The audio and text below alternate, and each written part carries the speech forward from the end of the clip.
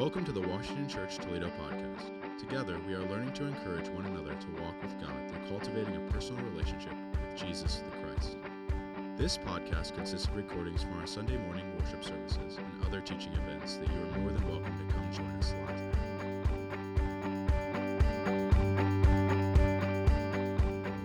Good morning, everybody. It's so good to be with you all. A couple things before I get into the message. And this may be different for some of you, and that's okay. A little stretching. I believe that God still speaks to us. That God has things to say to us, and there's many ways that God does that.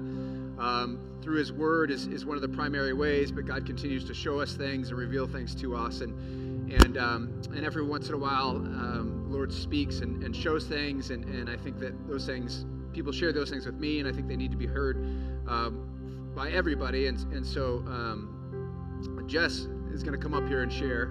She came and shared something that she felt like she saw the Lord gave her, and I think we all need to see it. And so there you go. She doesn't want to be up here and doing this, by the way, but I'm grateful that she's willing to do it. So many of you know that I usually have a kind of interestingly visual relationship with God. So like I feel like when we pray, when I talk with Him, I see things. So I'm just a very visual person, and that's how He speaks to me. So what I saw this morning while we were worshiping was this really thick, beautiful fog, like big, thick fog vapor cloud that came in and swept through the sanctuary. And everybody was singing and praising and glorifying God. And as we breathed in, we couldn't help but breathe in this vapor. And as we breathed in this gold shimmering vapor that was the Holy Spirit, our eyes started to glow red. And everywhere oh my gosh, I said red, gold. They glowed gold. And everywhere we looked, gold was illuminated where we looked. And it was like looking through and seeing things in the way that God intends them to be seen. And I felt like the message for that part is to encourage everybody as they go about the rest of the day, as they go about this week, that when you look at your coworker, when you look at your spouse, when you look at your kiddos, your really difficult family member, when you look in the mirror and you look at yourself, what you see might look a little different. Embrace that, encourage that, and speak into that, go into that, because that's probably what God is wanting you to see. That's the looking through things with His eyes. And as we breathed in the vapor and then breathed it out, our tongues turned gold. And so as we see these things through the eyes of the Lord, speak that encouragement. Speak the things that are coming up and bubbling up from your heart. So if you feel like, oh, this person popped in my head, I feel like I need to give them a call. I feel like I need to text them. I'm walking by this rando person. I have no idea who it is, but I feel like they need to know this word. I just want to speak encouragement and courage and bravery into stepping out in that super awkward space and speaking that love, because it's a message that may not resonate in your heart, but it might resonate in theirs. And they would need that. Amen. So I just want to encourage everybody in that today. Amen. Praise God. Amen. Thank you.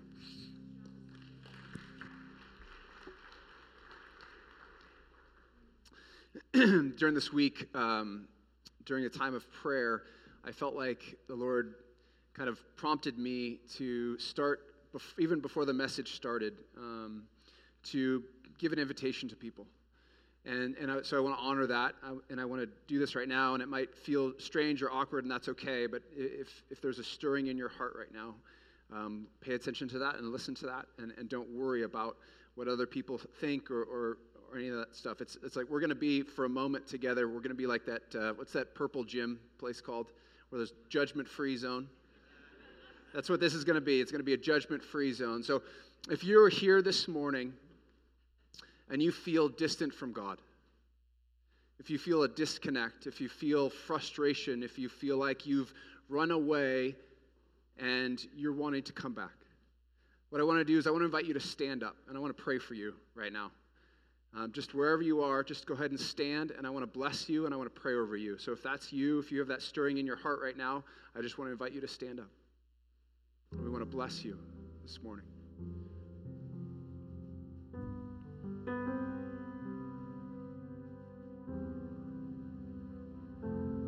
We have a God that stands in the roadway, looking down the street, waiting for his children to come home. And when he sees them, no matter who they are or what they've done or any of those things, he runs to them with open arms, with forgiveness and with love and grace and compassion and mercy. And that is who God is, and that is always who God will be. That is the Father. That is the greatest image that we have of who God is in the Scriptures. And we see that in Jesus as he goes to different places and goes to different people. So I want to pray. I want to invite you just to hold your hands out and receive this blessing.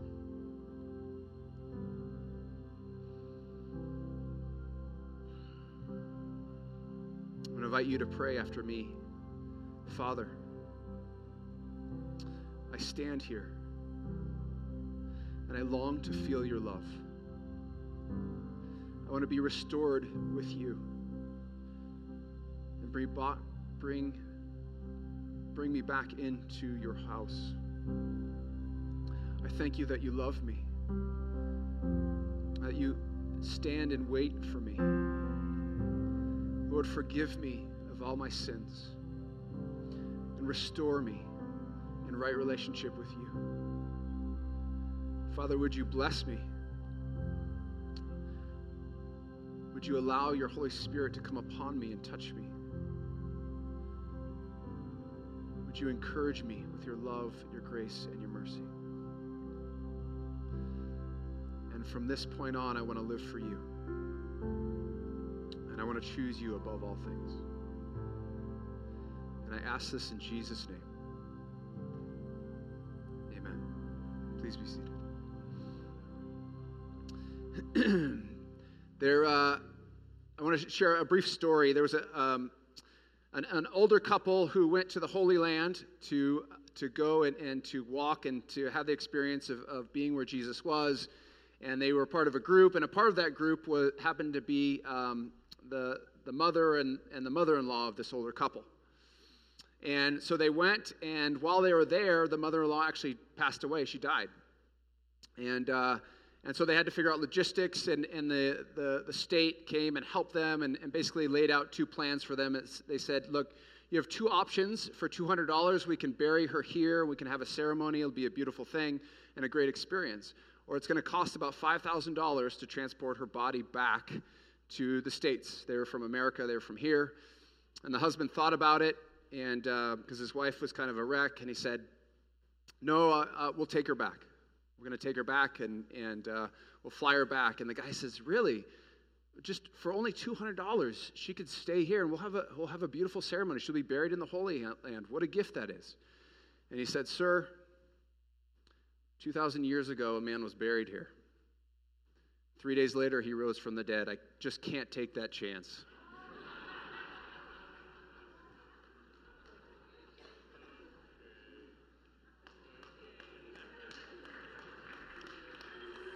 If you have your Bibles open to the Gospel of Matthew, chapter 27.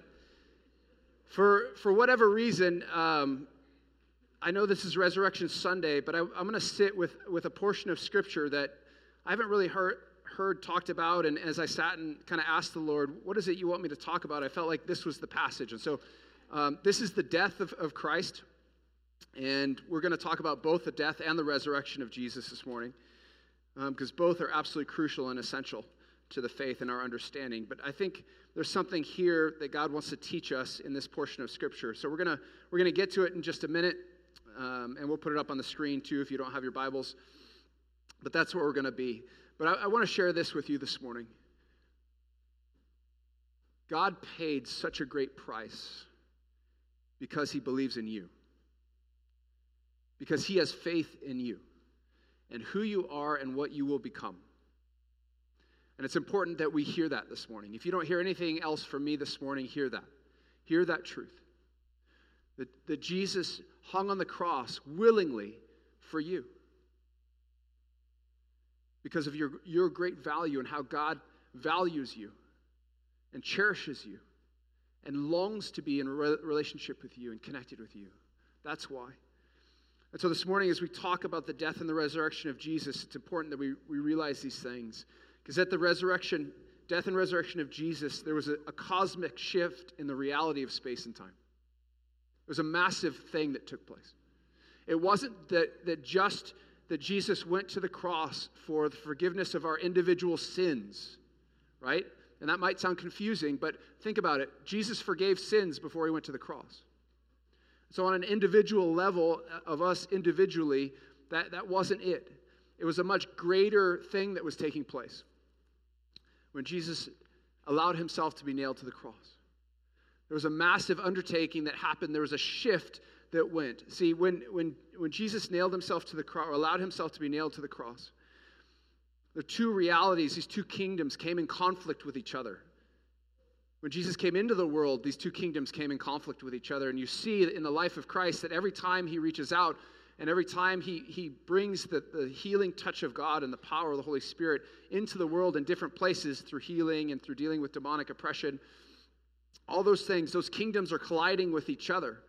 And at the cross was the ultimate collision of those two kingdoms coming together. And so many different things happened in that moment that we don't even realize. And the cross became the place where humanity and divinity would come together. And the invitation for humanity and divinity to be one came together. That's what Jesus embodied. That's who he was. He was both humanity and divinity in perfect harmony and unity in one. And at the death and resurrection of Jesus, he invites humanity, us as people of God, to live in the exact same way. And the currency for that is faith. The currency to experience the kingdom of God is faith. It's the faith and the belief that we have in Jesus as the resurrected God. And that transforms us and it moves us. Romans 10, 9 through 10, John brought this up in the kids' message. He says, if you declare with your mouth that Jesus is Lord and believe in your heart that God raised him from the dead, you will be saved. For it is with your heart that you believe and are justified, and it is with your mouth that you profess your faith and are saved. Faith is something that flows through the heart. It's not a head thing. If you're sitting here trying to figure it out, you're never going to figure it out. God is mystery in so many levels and so many ways. And the invitation for us is a step of faith. It's stepping out into a place that doesn't make sense and doesn't always line up. And after we give our lives to Christ through our heart and a profession of our mouth, then our minds have to come around. That's why Jesus talks about the renewed mind and Paul talks about the renewed mind and how crucial and essential it is. Those things essentially need to line up with one another. And if they don't, we just kind of live a faith that is suboptimal. It's not fully living out what God intended us to do and to be. But that's the invitation for us to reflect. Paul talked about this kingdom, and he said the kingdom of God is not meat or drink, but righteousness, peace, and joy in Romans 10. So it's not this physical thing that's tangible and right in front of us. It's a spiritual realm, but the spiritual realm oftentimes crosses over and begins to penetrate into our world, and we see it in visible experiences, and we've had those experiences as a church community, and maybe even this morning we'll have more. But the cross itself is an affront to the attempt of human beings and how we've chosen to run things and how we've chosen to operate, because we operate in dominance and superiority. And at the cross, we begin to realize that the way forward, the path of Jesus is actually the path of descent. It's a letting go, it's a laying down, it's a surrendering. And that's what Jesus models for us. And again, that's what we are being invited to live out in our own lives. Because at the cross, we gaze at the face of unending love. The cross is where humanity and divinity come together in a clash of realities. That one appears to be fading and dying, and the other, dominant in power and authority, appears to be winning from the outside perspective. But the end result takes place in the quiet darkness of a tomb, where the real power exists, behind the scenes where nobody's watching. And in that place, resurrection life comes forward. And that's like what the kingdom of God is. Oftentimes the kingdom of God is not something we tangibly see. And yet that's what requires faith and belief in God. And that's what we're invited into. But this love is ultimately unconquerable and cannot be defeated. And the more you fight against it, the greater it becomes. And its purpose is to restore you back to the original intent that God had for you. That's what happens at the cross. You're restored and made right through belief in Christ. See, God had these plans for humanity, and these plans got veered in the garden with Adam and Eve. And so a restoration plan was made even before the beginning of time. And the cross is the pinnacle of that moment where those two intersections come into play, where literally the spiritual realm and the human realm cross each other. And death is defeated with sin as well at that place. But there's something that happens. There's three things that happen that I want to talk about. There's actually four things that happen. At noon, there's darkness over the land. I'm not going to get into that. But after Jesus dies, three miraculous things take place. And I want to go through each of those things, and I think that there's something for us in those, and I want to talk about those this morning and how they relate to us. So in Matthew 27, verse 50, it says this, "And when Jesus had cried out again in a loud voice, he gave up his spirit." So at this point, Jesus is now dead. Verse 51, "At that moment, the curtain of the temple was torn in two from top to bottom, and the earth shook, the rocks split, and the tombs broke open. The bodies of many holy people who had died were raised to life. They came out of the tombs after Jesus' resurrection and went into the holy city and appeared to many people." So the death of Jesus actually begins a chain reaction. I always thought in my head that it was after the resurrection that everything just started to happen and go. Because the resurrection is the affirmation of the conquering of sin and death. But even in Jesus' death, even when God dies and lays his life down for humanity, things begin to happen. And I believe these things are a direct display of God's power and authority over death and sin. When miraculous things happen in life, and I believe they still continue to happen, the purpose of these miracles is actually to invite us to see and understand how God sees and understands. It's exactly what Jess's image was, with the movement of God coming in and our eyes being transformed. That's what happens. That's what the miraculous does. So miracles teach us how to see the way God sees, because that's how God sees. We call them miracles because they're different. God doesn't see them as miracles. He just sees them as life and the way things should be and function. So to understand and to see the way God sees is the invitation. And I think that each time these things happen in the text, and those who are experiencing these things experience the power of God and the authority of God and the conquering of sin and death. So the first thing that happens is the curtain is supernaturally torn in two. The second thing that happens is the earth shakes. And the third thing that happens is that people are raised from the dead. And here's the powerful thing we don't usually grasp this. And I heard somebody talk about this a couple of weeks ago, and it just stuck with me, and I wanted to make sure that I said it here this morning. In Romans 6:5, it says this, "For if we have been united with him in a death like his, we will certainly be united with him in a resurrection like his." So when Christ hung on the cross, when Christ died, you died with him. And just in the same way, when Christ was raised from the dead, so were you raised from the dead. See, the death of Christ doesn't take death away from us. It actually gives our life and death meaning and purpose. Because before that, we don't have meaning and purpose in life. We chase around whatever we chase around, and we try to fulfill ourselves with a great many things. And if you sit down and talk to somebody who doesn't have faith in Christ, when they get to a point where they're tired of chasing it around, it usually takes till you get to your 50s, they'll sit down and be honest, and you'll say, whether it's wealthy or poor, they'll say, I've chased after many things, but nothing has been satisfying and fulfilling. Well, that's the point, because we were designed and created, like Augustine said, with a God-shaped vacuum inside of us that only a relationship with Jesus can fill. But that was made possible, that relationship was made possible at the cross with the death and resurrection of Christ. So the temple is torn in two. Okay? I want you to get a perspective of this, the temple curtain. Any engineers have any idea how tall the ceiling is? If you had to guess, what would you say? 40 feet? 45. All right. 45 feet. The temple curtain itself, according to Josephus was a historian.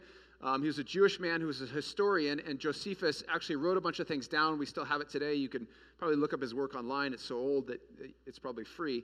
But the Romans actually, when they took over Israel, Josephus was kept alive so he could write down the history of the Jews. And Josephus writes about the temple before, I can't remember if it was before or after it was destroyed, but he was alive to experience it, and he said that the temple curtain itself was 60 feet high. Imagine that. So that's 45 feet. That's not even the top of the temple curtain. Okay? And then he said it was 30 feet wide. It's probably about the size of this room, maybe. Yeah. We can have somebody pace it off. I meant to do that, but I forgot. So let's just say it's 30 feet. So higher than this building and 30 feet wide was the temple curtain. Okay? Josephus also said if you tied horses to it and you had them walk in different directions, it was so heavy they couldn't move it. That's how heavy this curtain is. And he also said that it was about the thickness of a man's hand, so approximately 4 inches. Okay? So imagine 4 inches by 60 by 30. What do you think that thing weighed? Yeah, the historian said it would take 300 priests to move it and manipulate it. 300. And they did that one time a year at Yom Kippur, the Day of Covering, where only the high priest in the line of Aaron was allowed to go back there. So I'll show you a picture of the temple, okay, so you get an understanding. So this is the temple, that's the outer courts, and the farther you get in, the idea was the more intense it became and the holier it became. Well, the back end is called the most holy place, or where the Holy of Holies was. That's where the temple curtain was. So that spot that's circled there, that opening, is 30 feet wide and more than 60 feet high. Just to give you an idea of what that was like. In that place was the Shekinah glory of God. The Ark of the Covenant rested there, and the presence of God rested there. He said, my presence will be with my people. That's where the presence of God rested. And so the curtain actually functioned to keep people out and to keep that presence like covered. So probably it wouldn't destroy things and who knows what. And they tell us also that when the high priest would go in once a year for the Day of Atonement, the Day of Covering, they would actually tie a rope around his leg, and he would walk in there, because if something happened or he brought sin in his life or whatever it was, and he was struck down, nobody wanted to go in there and get him, so they would pull him out. So literally, this is the most holy place for the Hebrew people, for the Israelites, in all of their understanding. That's where the presence of God dwelled, and that's where the curtain covered. So the curtain covered that place. But really what the curtain symbolized in that time was a religious system. And in this religious system, God had given them this system to worship him and to function. But as human beings do, they twisted it and it became bent and unhealthy. So by the time that Jesus appears on the scene, that's why he's frustrated and that's why he clears the temple, because he's angry at what he sees and how people have twisted this system. But in this system, there was an understanding. And this understanding was more about codes and rules and regulations that needed to be followed. They were concerned with performance at the time, and being right is more important. The theology and doctrine is viewed as the ultimate place to be, and they were satisfied with that over a personal encounter with God. And only a select few have power and authority in that system. Those who run the temple and make decisions. And the temple is the ultimate place where you can experience God, and the only place. And that's why people had such a hard time with Jesus. When Jesus was out healing people and forgiving sins, those things should only be happening in the temple.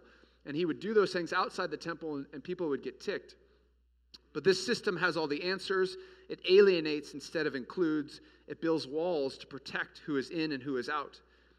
But this is the system that God gave to people who had hard hearts and they didn't have the Holy Spirit to lead them and guide them. And so they didn't do ideally well with this system. And when the temple curtain is torn in two, something radically is happening. And as you know, based on its dimensions and its size and its weight, you know only God could do something like that. It was a supernatural, miraculous work of God that took place in that moment. And at the time that Jesus died, most of us don't think of this, the temple system was in full effect and it was running. And actually, at the moment he died, the second sacrifice of the day was happening. And so they would have been at the altar sacrificing a pure, spotless lamb. And so they would have known that temple curtain was torn. And who knows how loud that would have been.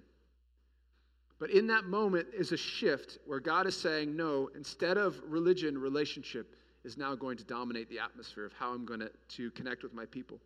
And in relationship, it's about love and connection and intimacy. It's about integrating whatever we learn into our daily lives. It's not just about the knowing. It's not just about the understanding of God's word. It's a living out of God's word.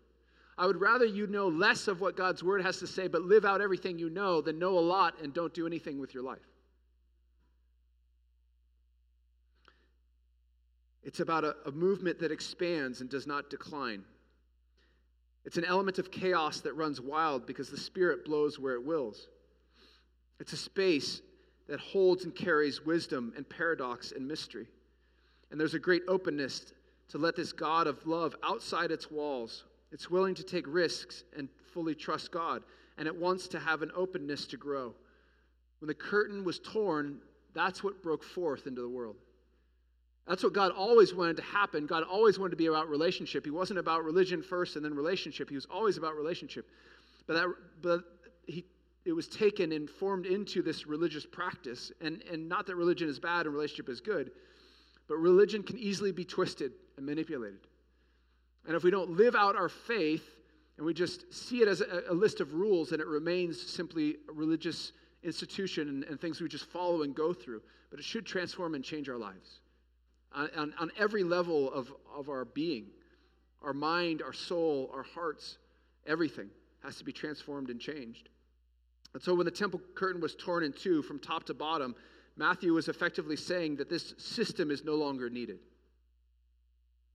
That a new way of experiencing and understanding God is now upon us. And this is something that every follower of Jesus is invited into. A surrender into relationship, into intimacy, into risk, into faith, and into belief. The second thing that happened is that the earth shook and the rocks split. So essentially this earthquake happened. You guys don't really know what those are. Okay? I grew up in a place that has earthquakes on the west side of this country. And I remember coming here, and I think for the first 10 years that we were here, I remember every August, we'd have to run down to our basement and hunker down, because you don't have earthquakes, but you have other things that go on. So you turn the TV on and you watch the weather channel and you wait for it to pass over. But literally, all of a sudden we'd be outside and it would turn dark and purple. And you'd be like, oh, got to go inside. And my older sister would come and visit us. And she would be like, what is happening? I was like, oh, time to go to the basement. We're going to hang out down there for who knows how long. And so you guys have those things here. But growing up as a kid, I remember several times, about 4 times. I remember when I was 8 years old. It was probably the morning that John Reed came to faith. And I was in my room, and I had parents that said that we had to clean up our room before we went to school. So I was up cleaning up my room, putting away my toys. And all of a sudden, the room started moving and shaking. And I was like, oh, because we have earthquake drills out on the West Coast. You guys have other things, but we have earthquake drills. And so, I was old enough to know what was going on and aware. And literally, I'm moving to my doorway, because that's where they tell you to go, away from windows and to the doorways, the structurally sound parts of your home. And it was like this, you're moving around. But as an 8-year-old, you're like, this is cool, because your room was moving around. But man, I remember also, how many of you guys remember the earthquake during the World Series? If Mike Shabilsky was here, he'd remember. When the A's and the Giants were playing each other. Well, my grandparents lived in San Francisco. Both sets of my grandparents lived up there. And so that was a very scary and chaotic time because we couldn't get a hold of them for a period. But earthquakes are things that still continue to happen. But there's a perspective on earthquakes in the scriptures that God actually gave to the prophets. And I want to share some of these with you because I think that's what's going on here in this scene when Jesus gives up his life. In Isaiah 24, it says this, "The floodgates of the heavens are open. The foundations of the earth shake. The earth is broken up. The earth is split asunder. The earth is violently shaken. The earth reels like a drunkard. It sways like a hut in the wind. So heavy upon it is the guilt of its rebellion, that it falls, never to rise again. In that day the Lord will punish the powers in the heavens above and the kings of the earth below." So Isaiah understood that when the earth shook, there was actually a response of the earth to what was taking place. And he said, when that happens, then God's judgment is coming. And the judgment is upon the demonic powers, essentially what he calls the powers in the heavens. Obviously, that's not the angelic host, so that's the demonic powers. And also the human oppressors of the earth are being judged in that time. Zechariah said, in Zechariah 14, he equates the earthquake with the coming of the Lord. In Ezekiel 37, Ezekiel prophesies, and the earth shook, and the dry bones began to come together, and new life came forward. So there's this image of when the earth shakes, that something is happening. That there's a fundamental shift in what's going on in the earth. And there's something about the earth. Obviously, it's alive. And Paul talks about the earth as having responses in strange ways. In Romans 8, he talks about this in 8:19. "For the creation waits in eager expectation for the children of God to be revealed." So creation itself, life around us, is waiting in eager anticipation for all of us to wake up and realize who we are. "For the creation was subject to frustration, not by its own choice, but by the will of the one who subjected it, in hopes that the creation itself will be liberated from its bondage to decay and brought into the freedom and glory of the children of God." So literally, I wonder sometimes if creation gets it more than we do about the presence and the glory of God. But in this moment, creation reacts, and the power of God is put on display, and the earth literally shakes at the death of Christ. Not at the resurrection, but at the death of Christ. And it signifies the power of God being on display, the judgment against the heavenly enemies of God, and new life is being brought forth, is what the prophets tell us takes place when the earth shakes in that way. That was the understanding. That's the second thing. The third thing is that tombs were emptied, the scriptures say, at the death of Jesus. So we go from Golgotha, the hill of the skull, which is actually on the opposite side of the city of Jerusalem. We go into the temple area, which is in the center, and the curtain is torn in two. And then we go to the far side, where the earth is shaking. Then we go to the far side of where the crucifixion most likely took place. They don't know exactly where it took place, but they have an idea. And on that far side of the city, the opposite side of the city, is actually where the tombs are. And those tombs, that graveyard, is the same graveyard that Jesus would have walked through at some point, which is just mind-blowing. It's thousands of years old. Okay? And right next to that graveyard is actually Gethsemane, to the left of it. So you have Jerusalem, the city, Golgotha's on this side, and then on this side of the city is the graveyard and Gethsemane on those places. And here's the interesting thing. We probably know this, but just as a reminder, when Jesus was alive, he resurrected 3 people. Right? We hear about Lazarus. That's kind of the most famous story, dead the longest. But he also resurrected Jairus' daughter in Luke 8 and the widow of Nain's son in Luke 7. But at his death, he resurrects an untold amount of Old Testament people. We have no idea how many.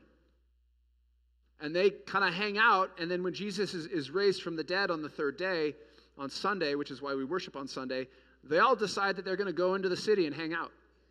They probably want to be like, I wonder what it's like. Haven't seen it for a while. And so they go, I can't even imagine what it would have been like for people to see them or if people recognized him.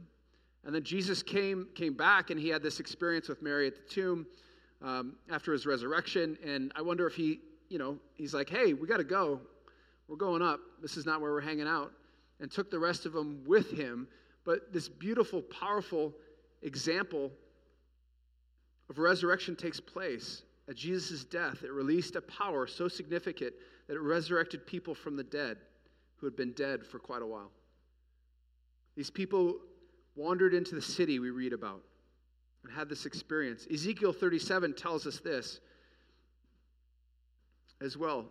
He says, Then you, my people, will know that I am the Lord when I open your graves and bring you up from them. So right there, Ezekiel's telling us that when graves are opened, God is revealing himself to humanity. And so anybody who would have understood the prophets or have read the prophets would have seen these three different signs and recognized them as the act of God being put on display. Powerful things that we're invited to sit with and begin to understand and see, because resurrection itself is the ultimate sign of the defeat of sin and death. And eventually on the third day, Jesus rises from the dead. The resurrected life is everywhere, and it's free for the taking. Resurrection is grace, is the grace of God taken to its logical position. We see the power that is raised when Jesus dies. We are invited into that space, into relationship with God, into a recognition that who Jesus said he was, he actually was. And that same power that brought Jesus back from the dead lives in us. What I want to do now, and just kind of end what I want to share with you this morning is, and then we're going to sing one more song, is I want to invite you to stand right now. And I'm going to put a slide up that has these truths of what are true of us as those who believe in Jesus as your Lord and Savior. Because of his death and resurrection, these things are true. We are a new creation. We are brought from death into life. We are rescued from darkness into light. We are purified from all sins. We are redeemed. And because of what Jesus did, we can enter into the presence of God because the curtain has been torn. There's nothing between us and the Lord. And so what I want to do right now is I want to pray over you these things. And after I finish praying, what I want you to do is I want you to ask, Holy Spirit, which of these truths do I need spoken over me this morning? Which of these truths do I need to hear right now? Which do I need to sit with? Which do I need to be reconciled with? Which of these truths maybe do I struggle with, but I need to allow it to penetrate my heart and to transform my mind? And then I'm going to give you a space just to sit with the Lord and ask that in prayer, and then spend time with God, and then eventually we'll sing together. And if you just need to spend the rest of the time just in prayer, that's fine. And what I want to do is I want to ask the prayer team to make themselves available one last time and just stand around the outside of the sanctuary. And if you feel after your time of prayer, if you feel like you need to go and just be prayed over, or even take one of these truths and ask somebody on the prayer team to pray those truths over you, go ahead and do that. Or if you need to turn to the person to your right or left and say, would you pray over me and remind me that I'm redeemed? Would you remind me that I am purified from all my sins? Would you remind me that I'm rescued from darkness and brought into the light? I want to invite you just to receive. Hold out your hands and receive the truth of what God wants to speak over you. Father, I thank you for your love for us, displayed in Jesus' death and resurrection. You say in your word, if that didn't happen, then we are all fools. But we see right in the death of Christ that the manifest presence and power of God is put on display to confirm, even before the resurrection, that you are moving and in that place in a powerful and mighty way. That you removed all the obstacles. The curtain has been torn down and we have access to you, Lord. That you've shook the earth in a powerful and mighty way so people would know that your power was on display and the enemies of God were being judged in that moment. And finally, Lord, even before the resurrection of Christ, people were resurrected to show the power of the blood of Christ. And because of that, as people of God, we are redeemed and set free. So I speak these truths over you, and then I invite you to spend time just between you and the Lord and ask, Holy Spirit, which of these truths do I need to hear this morning? You are a new creation. You are brought from death into life. You are rescued from darkness into light. You are purified from all sins. You are redeemed and made right. And you can enter into the presence of God. If there's anyone here in this room that hasn't said yes to Jesus, I want to give you the opportunity to do that right now before we go into a time of prayer. Just repeat to yourself, Father, I need you.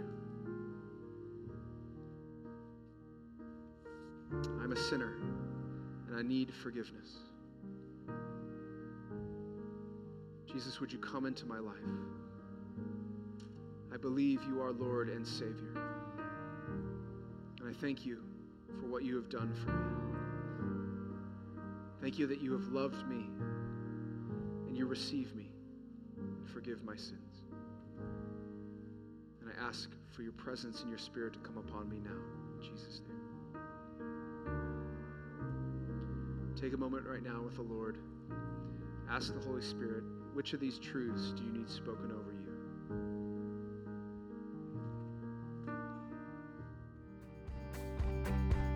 Thanks for listening. If you're looking for a way to get plugged into what we're doing, email us at office@washingtonchurch.org or go to our website, washingtonchurch.org.